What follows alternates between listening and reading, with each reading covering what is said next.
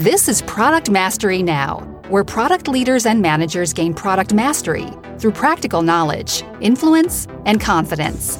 Your host is Chad McAllister, helping you become a product master, creating products customers love. Get ready for higher performance, for the doctor is in. Hi, everyone. This is Chad. Welcome once again on your product mastery journey. Today, our guest is sharing the steps for successful digital transformation. And his name is Howard Tiersky. And he's the author of a Wall Street Journal bestselling book titled Winning Digital Customers, The Antidote to Irrelevance. And we'll talk through some of that in just a moment. He founded a group called From. Might ask him about the name there, From. It's a digital transformation agency, which has won over 100 awards for user experience design, including for the work of redesigning the Avis app, which is now ranked by J.D. Powers as number one in the industry. So some pretty good credibility there. As always, we take detailed notes for you as we are going through this discussion, and you can find those detailed notes at productmasterynow.com/362. There will also be a one-page action guide there for you to put into action the concepts that we're talking about. Make it a little bit more clear what some key takeaways might be that you can immediately put into action for yourself. So again, that's productmasterynow.com/362. Howard, thanks so much for joining us. Oh, thanks, Chad. Great to be here. So, this digital transformation word gets used a lot, and I think we have some general notion of, okay, we're moving from paper to something that is on the computer or on phones or apps or things. But I'm sure there's many different connotations and experiences with this. Can you kind of just get us grounded and tell us what you mean by digital transformation? Sure. Well, I like to think of digital transformation kind of in two spheres. There's the outer sphere, which is the digital transformation of the world. And perhaps even more importantly for a business, the digital transformation of the customer. And what I mean by that is whatever business you're in, whether it's B2C or B2B, your customer is living an increasingly digital lifestyle. The mobile phone and other digital touch points is now central to almost everything we do in our daily lives, from work to socializing, to eating, to communicating with our friends. It's highly likely that there's an app for that, and that between some digital touch point or another, it's a key part of how we engage in that particular behavior. And that's a big change. I remember 15 years ago seeing the early iPhones before you could even create an app for the iPhones. And of course, even at that time, we were using computers and all that. But there really has been a big shift in the world over the last couple decades to this extremely digitally centric world. And it's continues to increase. And of course, COVID has accelerated that further as well. And so we have this change, which, no one business is going to be able to do anything about. This is the current of the world, moving towards being an increasingly digital customer lifestyle. So that's the outer level of digital transformation. I think you have to start there. Usually when people talk about digital transformation, they're talking about at a company. My company needs to go through some kind of digital transformation. And the way that I would define that really is, as a starting point, it's to make sure that you remain relevant to the now digitally centric customer. This is why I called my book Winning Digital Customers. Some people ask me, well, what's a digital customer? And the answer is exactly what I'm saying now. It's people who have a transformed way of living, who are living that digital lifestyle. And if you want to win that customer, then you need to be caught up to the transformation of the world, because that otherwise you become, potentially irrelevant. And that's why the second part of the title of my book is The Antidote to Irrelevance. Excellent. That's a good explanation of the title as well.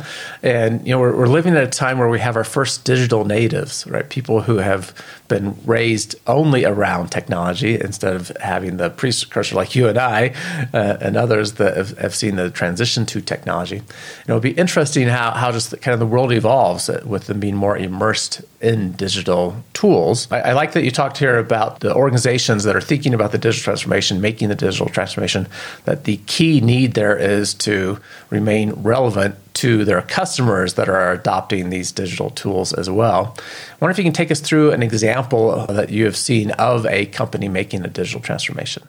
Sure, absolutely. And one of the things that I notice when I work with large enterprises is that there can sometimes be this mindset that the only companies that are doing well at this are the Facebooks, the Googles, Netflix, Airbnb, all of these digitally born companies. Because, of course, we have digitally native consumers, as you say, and then we have digitally native companies. And sometimes it seems like it's a lot easier for them because they don't necessarily have to go through that kind of transformation. They were built that way from the ground up. But there's a lot of companies today that were great, let's call them legacy brands, analog brands, brands that were born before this digital world that we live in. Let's talk about Starbucks, for example. Starbucks has done a fantastic job of integrating the mobile phone and the mobile phone lifestyle into the, order remotely. You can pick it up. You obviously don't have to wait for your beverage to be prepared. You can pay with your phone. The consumer living the digital lifestyle feels very, very comfortable with Starbucks. Another quick service restaurant that's really taken this even to another level is Taco Bell. And at Taco Bell, one of the things they're doing, which I think is a really great characterization of the breadth that's required for true digital transformation, is they are remodeling their restaurants so that they have two separate drive-through lanes. One, the traditional drive-through lane, where if you want to drive up and say, what should I have? Maybe a burrito. What's the difference between a burrito and an empanada or whatever, and then they make your food and all that, right? Traditional drive-through experience. And then the other lane is for the people who've already ordered on the app, have already received a notification that their food is ready, have already paid, and all they have to do is drive up and get their food. And of course, we don't want them waiting in line behind somebody who's ordering food to be prepared at that time. So this is what I mean when I say meeting the needs of the digital customer. It's not all about the app. In this case, we talk about sometimes digital versus brick and mortar. This is literally changing the brick and mortar of a restaurant to knock out a bunch of bricks and create a new drive-through window to meet the needs of the customer of the digital life cycle. So the digital lifestyle. So there's just a couple of examples. I mean, we can go on and on about other companies. I mean, look at Walmart, for example. Walmart, a classic pre-digital company for sure, is now the number 2 online retailer in the United States. So clearly they're doing many, many things well, from making their making their inventory available digitally, to having a fantastic order online pickup in the store experience, to massively expanding the number of SKUs they can carry, to creating a marketplace for independent sellers, and on and on and on. So that's the great news, is that we've proved that the legacy companies can catch up and can compete toe-to-toe with digitally native companies. That's excellent. As we're talking about organizational change, this is a great time for us to talk about our sponsor of this program too. That's called a Rapid Product Mastery Experience, the RPM Experience. And just take a listen to this introduction to the RPM Experience. This is a quick break to thank you for listening. And I'd like to recommend some recommendations for improving your product capability and helping your organization generate greater revenue. Whether you're a product manager or you lead product managers, you're going to find these recommendations helpful. They're based on insights I've learned after working with several organizations, helping them improve by using my Rapid Product Mastery Experience, or RPM experience. The report contains 10 recommendations. The first one is worth getting the report all by itself, and you can put it into practice in only 5 minutes. I've shared it many times recently. For example, when a leader from Dell Computers asked what they can do to create a more innovation-oriented culture, the first recommendation was what they needed to change. Also, when a startup founder was struggling with conveying their value proposition, once again, the first recommendation showed him how to reframe the way they present their work. Further, when a product manager with several years of experience was finding interviewing for a new job with another company to be kind of challenging, the first recommendation showed him how to best position his experience for any opportunity. All that from only one recommendation. Now, to get it and 9 others in my report that's titled 10 Changes Product Teams Should Make Now to Consistently Launch Products Customers Love, simply go to productmasterynow.com/love. That's LOVE, love, because the recommendations will help you better create products customers love. Don't miss out on what other product managers, leaders, and innovators are already benefiting from. Go to productmasterynow.com/love. It's worth a minute it will take you to do that and not miss out on what others are already putting into action. Howard, thanks for those examples. I'd like to get into some of the content from the book because you provide this framework for helping an organization make digital transformation. And as part of this, you share this 5-step process for doing so, but it begins with understanding your customer. And that's really speaking the language to product managers. At least I hope product managers recognize that that's a key thing that we need to do, is understand our customer and the problems they're having and how we can provide value for them. And so, we can direct listeners to all the framework in your book for sure. I wanted to pull out a few key points that I think are probably more relevant for product managers. And one is step 2, where you talk about understanding the customer through mapping the customer journey process. Can you talk through that with us? Absolutely. So customer journey mapping, I believe to be like the foundation in many ways of digital transformation. And customer research needs to be the foundation of customer journey mapping. But just to talk about customer journey mapping as a standalone thing, the first sort of key idea I think that's important to think about with customer journey mapping is a lot of people are always enthusiastic to map the future vision of what the customer journey should be. And of course, this is the customer journey map, which is something that really shows the North Star of what would be the customer journey in whatever domain your business is in, whether it's roof repair or accounting or a restaurant or whatever. What would be the ultimate journey or series of journeys that takes the customer from becoming aware of you to starting to learn more about your products or services, to engaging with you, buying from you, experiencing your product or service, hopefully over a long period of time, coming back, buying again, referring their friends. And obviously those journeys are a little bit different depending on what kind of industry you're in. And really getting specific about what kind of experience will meet the needs of today's digital customers, will differentiate you from your competitors, and will create the kind of customer love, which I talk about in the book as being such a valuable business asset. I think, though, that one of the biggest, most important things that needs to be addressed with journey mapping, and one of the areas that I see a lot of companies not do the best way, is to start with the current state journey map. So often we're so enthusiastic about envisioning the future, and believe me, I share that enthusiasm, but you really first have to ask the question, what's happening right now for the customer? And that kind of dovetails with customer research, of course. But the key is it's not just to understand the customer, but to understand what really happens when that customer comes to your store or your gas station or calls your call center or whatever else. Not the conceptual idea of what's supposed to happen, but what literally really happens and what are all the challenges and problems and where are the places, first of all, where are the things that are great? Where are the places that we're really killing it, where we're delighting the customer, where our employees are doing a fantastic job? Those aspects of the experience today, which are differentiating and which we want to make sure we don't lose. But then perhaps even more importantly, most businesses, no matter how well they're doing, have many points in the journey where they're confusing their customers, angering, disappointing, frustrating, and probably losing business and probably not optimizing the kind of brand impact, brand loyalty that they really desire to get.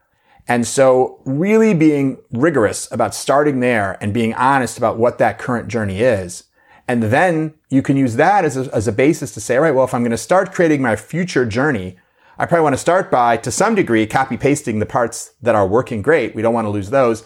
And then really, instead of just generally thinking about, there could be drones and virtual reality and, how do we use AI? Instead of starting there, start from the question of where's the customer suffering? Where's the customer in pain? Where's the customer confused, et cetera? Where's the customer not in the very best possible emotional state when they're going through that journey? And all of us, no doubt, have experiences all day long with our banks, with our insurance companies, with stores, with, all kinds of where we are definitely not in a positive emotional state the entire time. How do we find those? And then the new journey becomes an answer to a different question. It's not a question of how can we apply all kinds of cool stuff to the customer journey, but rather how can we make it better based on where we have points that the customer's emotional state is not what we want it to be. Excellent. Yeah, so I like the emphasis there of we start with what the customer is doing now, and we understand kind of their buying behavior, their buying approach, how they're trying to solve this problem, what they've looked at before. And we're intercepting that in a way that creates more value for them and connects to their problem and can lead them in a path that they would expect, right? Instead of, as you started to say in the beginning of this explanation, if we start with what we believe is to be the optimal path for them to go down, we may very well be in a position where we're having to retrain them to think the way which just adds friction, right? Yeah. That's not what we're trying to do.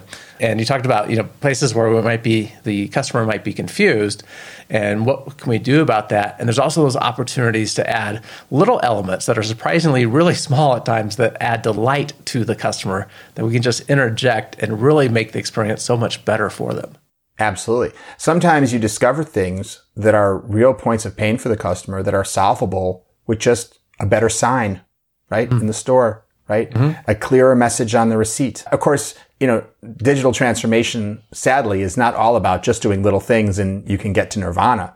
But hey, when you're doing the study and you discover that here are some things that are easily fixable with a new policy, a new kind of training to provide employees, or what have you. I mean, this is really gold. When you find these kind of, if you think about the old quadrant approach to laying out, prioritizing things, the things that are actually easy and high impact.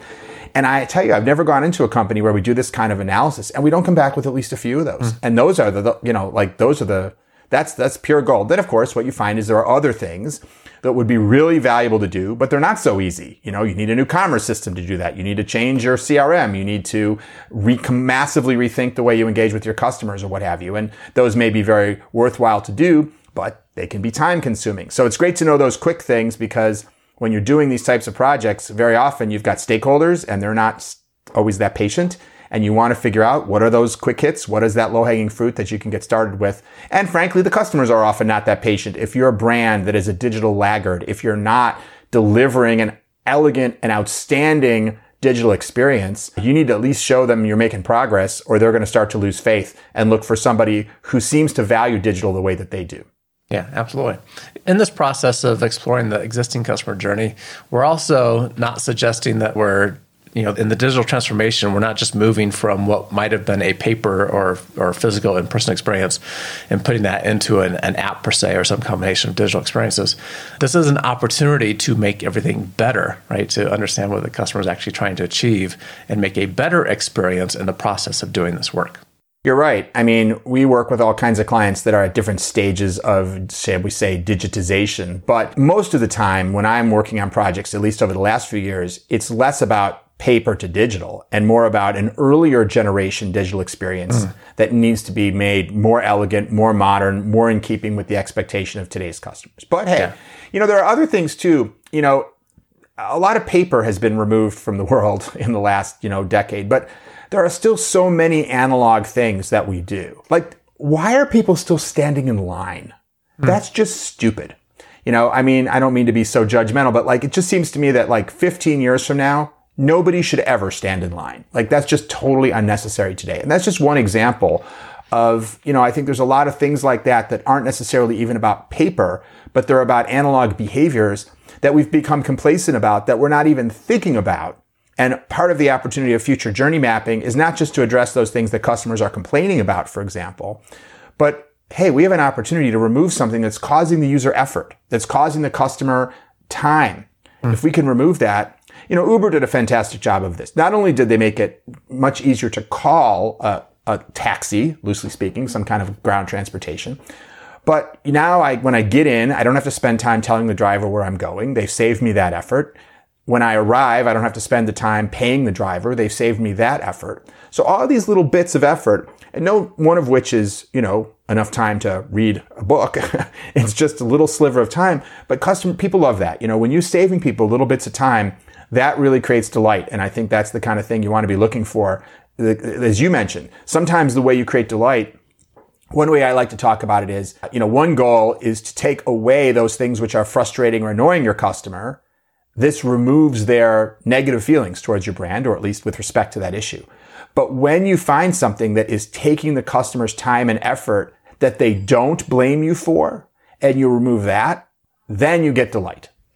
Yeah, you become a hero. Yeah, if we can save customers time and make things easier, more convenient, we're usually winning. So, thanks for talking through the customer journey mapping process. Your step 3 towards building this future state of digitalization is leveraging design thinking. Design thinking is a topic we've talked about some in past podcasts, but I'd love to hear you take us through how you're applying it. Absolutely. So huge users of design thinking and consumers of thought leadership around design thinking. I think design thinking was really a genius and critical innovation to all product development, digital and non-digital. The vast majority of the work that I do in my world are on digital products. And of course, there are many different flavors and varieties of design thinking, many different people who've contributed over the years to the methods and the approaches that make up this body of practices that we call design thinking. In our case, we've built our own version of design thinking, our extensions. We've modified the process a little bit to work really well for the types of projects that we do. I guess I would start by saying I think of design thinking as mainly sort of three key parts. And in the center is ideation. Ideation, of course, was not invented by design thinking. Ideation has been around for thousands and thousands of years. I'm sure that when they built the pyramids, someone sat around and said, what shape should we make the pyramids? Let's come up with some ideas, right? This is not a new idea to create ideas. But what design thinking did was it put a really important idea in front of it and said, before you start coming up with ideas, hold the phone there, Pharaoh. Before you start inventing things, maybe you need to ask a key question, which, who are your customers and what problem can you solve for them? And of course, this is the two pre-ideation activities in classic design thinking, which is empathy and define. Empathize with the customer and define the customer's problem. And it's along the lines of what we were talking about earlier as well, in journey mapping as well, making sure you understand the problem. And then, of course, all right, now that you have that insight, go ahead and ideate. Let go. You can have fun now and come up with all your ideas. And then classically, the key post-ideation insight that design thinking brought us was to prototype and test. The idea of saying, just because you've come up with an idea that you think is awesome, you may not be right. And so what steps can you take to evaluate and test whether that is really the right idea before you invest in doing it on a full-blown basis? So to me, ultimately, and of course, even though it's 5 steps to traditional design thinking, to me, it's really what happened, the idea of prepare to ideate, and then test those ideas before you bring them to market. So that's kind of, to me, design thinking at its core. And then in our work, we've really just added a couple of key ideas to design thinking, and I talk about this at length in the book. And you could argue, I'm sure there are people that are doing design thinking that are also doing many of these different things. So I'm not suggesting these are unique, but they're not part of what you would kind of classically focus on as design thinking. The first is business outcomes. And so in the book, we have a diagram of classic design thinking, and we talk about that. And then we talk about these modifications or enhancements.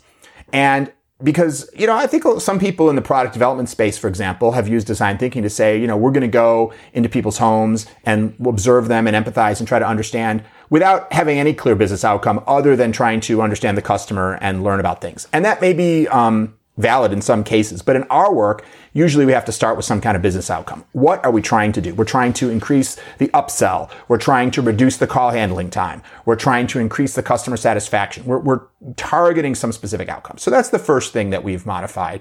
And I'm not going to go through all the details of our diagram, but the other pre-ideation component that we focus on is understanding the market. Again, I think in classic design thinking, it focuses almost exclusively on the customer.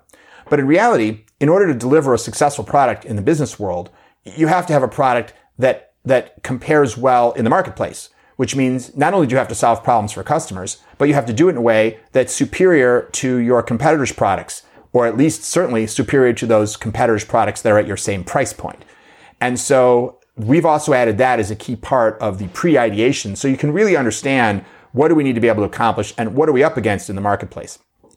And then ideation. And of course, in the book, I talk extensively about a lot of ideation techniques because design thinking doesn't necessarily, in and of itself, the heart of design thinking, provide the specifics around how do you actually generate these ideas. And we have a lot of different exercises and formats and things like that we've curated over the years, many of which we didn't invent. They're just things that we've used, things that we've learned, things that we've seen be successful. And we're trying to make a useful tool for folks to gather them together and say, hey, if you're in the ideate phase, here are 20 different ways that you can use to generate ideas to unlock human creativity. And then in the post-ideation phase, the key component there is prioritization.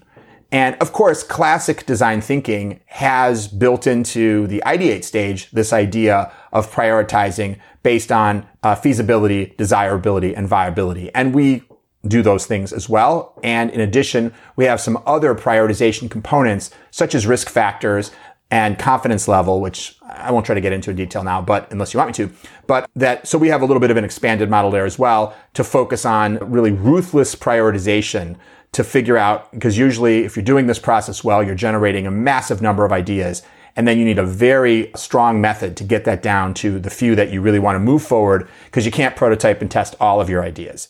And so those are some of the differences that we focused on, or enhancements, or whatever you want to call it, or nuances to design thinking that we expand upon in the book. Great. Thank you so much for going through that with us. Happy to. One last question for you. Just where do companies run into problems with digital transformation efforts? What is hard for them to get their hands around? Honestly, it's all hard. There are so many, and I devote a couple chapters in my book to discussing many of the challenges, but I'll mention a few. First of all, they don't really understand the customer. And so therefore, they may be heading off in the wrong direction. Someone may be technology driven and say, our digital transformation is all about our SAP upgrade. Well, okay, that may be good technology, but to what degree, you can transform in a way that's not improving your business. Just because you change doesn't mean you're going to get better. So that's the first thing, is to have real clarity on the things we've been talking about, and a transformation that's driven by the customer. And by the way, I go into this again in depth in the book, but just to be clear, the reason to focus on the customer is not some sort of moral or ethical or philosophical reason because customers are what you should focus on. The reason is because that's who has the money. And so if you're talking to people, in the C-suite who, are very focused on delivering a business outcome, while it is true that it is much more inspiring to create products that improve people's lives rather than things that frustrate them. And that's what gets me out of bed in the morning.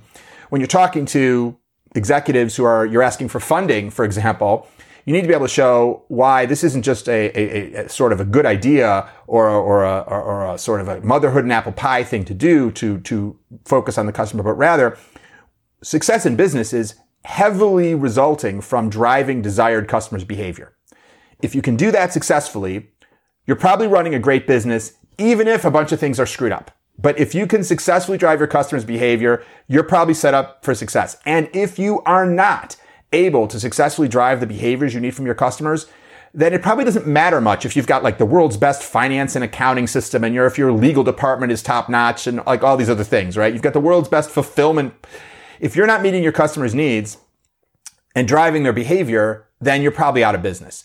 And so this becomes, to me, the single most important thing for any business. And if you're going to transform, it better be, because you're going to spend a lot of time and money doing it. And for that investment to be worthwhile, it better be driven by something that's grounded in improving a customer experience and driving customer behavior. So that's one, and maybe I'll mention one more and then tell me if you want more or if it depressed you enough. But certainly and often there's not a clear strategy, right? Everyone might then agree, great, we need to transform, but specifically what are we going to do? And sometimes you have infighting or just you have general resistance to change. I think the biggest challenge in digital transformation is never technology. It's always people. And getting an organization, and most people are wired with a natural, I think, evolutionary, DNA-rooted resistance to large-scale change.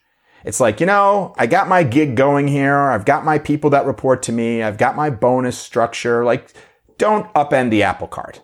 The problem is the apple cart is about to be replaced by the Apple vending machine. And so if you don't upend the apple cart, you won't be selling any apples from your apple cart. But still, even with that information, just like, any other kind of fear, because the biggest human resistance to transformation within organizations is fear. And for example, I don't know if you've ever gone on like a Royal Caribbean cruise ship where they have those rock walls. Have you ever done that by any chance? Not yet, but I've seen the pictures. You've seen the pictures, right? So you're on this cruise ship and you're on the open deck and there's one of those rock walls, with the little multicolored handles, and you're supposed to climb up. I don't know, how high is it? I don't know, 25, 35 feet and ring the bell at the top. Now you're in a harness. You're strapped in. Nothing bad can happen to you.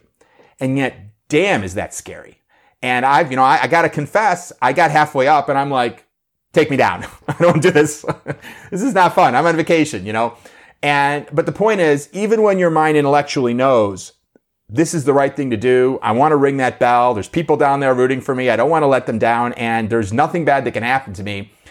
Sometimes natural fears kick in, like the fear of heights, and you won't let yourself do it. And I think that same fear of change, while maybe not as strong as the fear of heights, holds a lot of people back. And so there's many things, and I go into great detail in the book about how to inspire people, how to lay out a path for success, how to bring people on board, how to make people feel aligned with what you're doing, how to make them feel more comfortable. And for those people that will never be comfortable with the change, how to go to war with them. Because if you think you're going to get everyone on board with your transformation, you're kidding yourself. You want to get as many allies as you can. And I hate to say it this way because it's not what I prefer to do, but you're probably going to have to go to war with some people to get transformation done at your organization. So know that it's coming, be prepared for it, and don't shy from it when it happens, because otherwise they're going to get the better of you because they feel that their lives are threatened by the transformation that you're proposing. Right. Yeah, there is that political aspect to any change inside an organization. And you need to find your supporters and your allies and ways that you can sideline your distractors and blockers. Well said. I enjoyed as you talk through the climbing wall, because in my mind, I am building this customer journey that you were on with this climbing wall experience and thinking, oh, where could we insert something to make this more comfortable for you earlier in the process so you know you could be successful and would have to worry about the danger factor here, the fear. So that stuck with me from what you're talking about before. As listeners know, I love a good innovation quote. We all do around here. What do you have for us and what does that mean to you? Sure. So going back to what I said before about digital transformation, and being the change in the world and the change within your company. I'm inspired by Jack Welch's quote from the 80s, and most people know Jack Welch. He was the legendary CEO of General Electric who turned the company around and I think 10x their stock price over 10 years or something like that. But this was a quote from back in the 80s. And at the time he said, when the pace of change on the outside exceeds the pace of change on the inside, the end is near. A rather gloomy quote, but when I say that quote at most companies that I'm working with, large enterprises, you get a lot of nods because everyone in large companies today feels that the pace of change on the outside, which has accelerated so much, is almost always exceeding the pace of change on the inside. So according to Jack Welch anyway, who's a guy we should listen to, this is an existential problem. And that's why innovation is so essential. Design thinking and agile methods and all these things are so essential because it's not just about transforming, but about doing it at a pace that will keep up with the market. Right, because there are outside factors with competitors, customers' preferences, and other regulatory and other issues. The business environment is always changing, and we do have to keep up or we become dinosaurs. Thanks so much for sharing all the information with us. How can people find out about the work that you do and about this book that we talked about?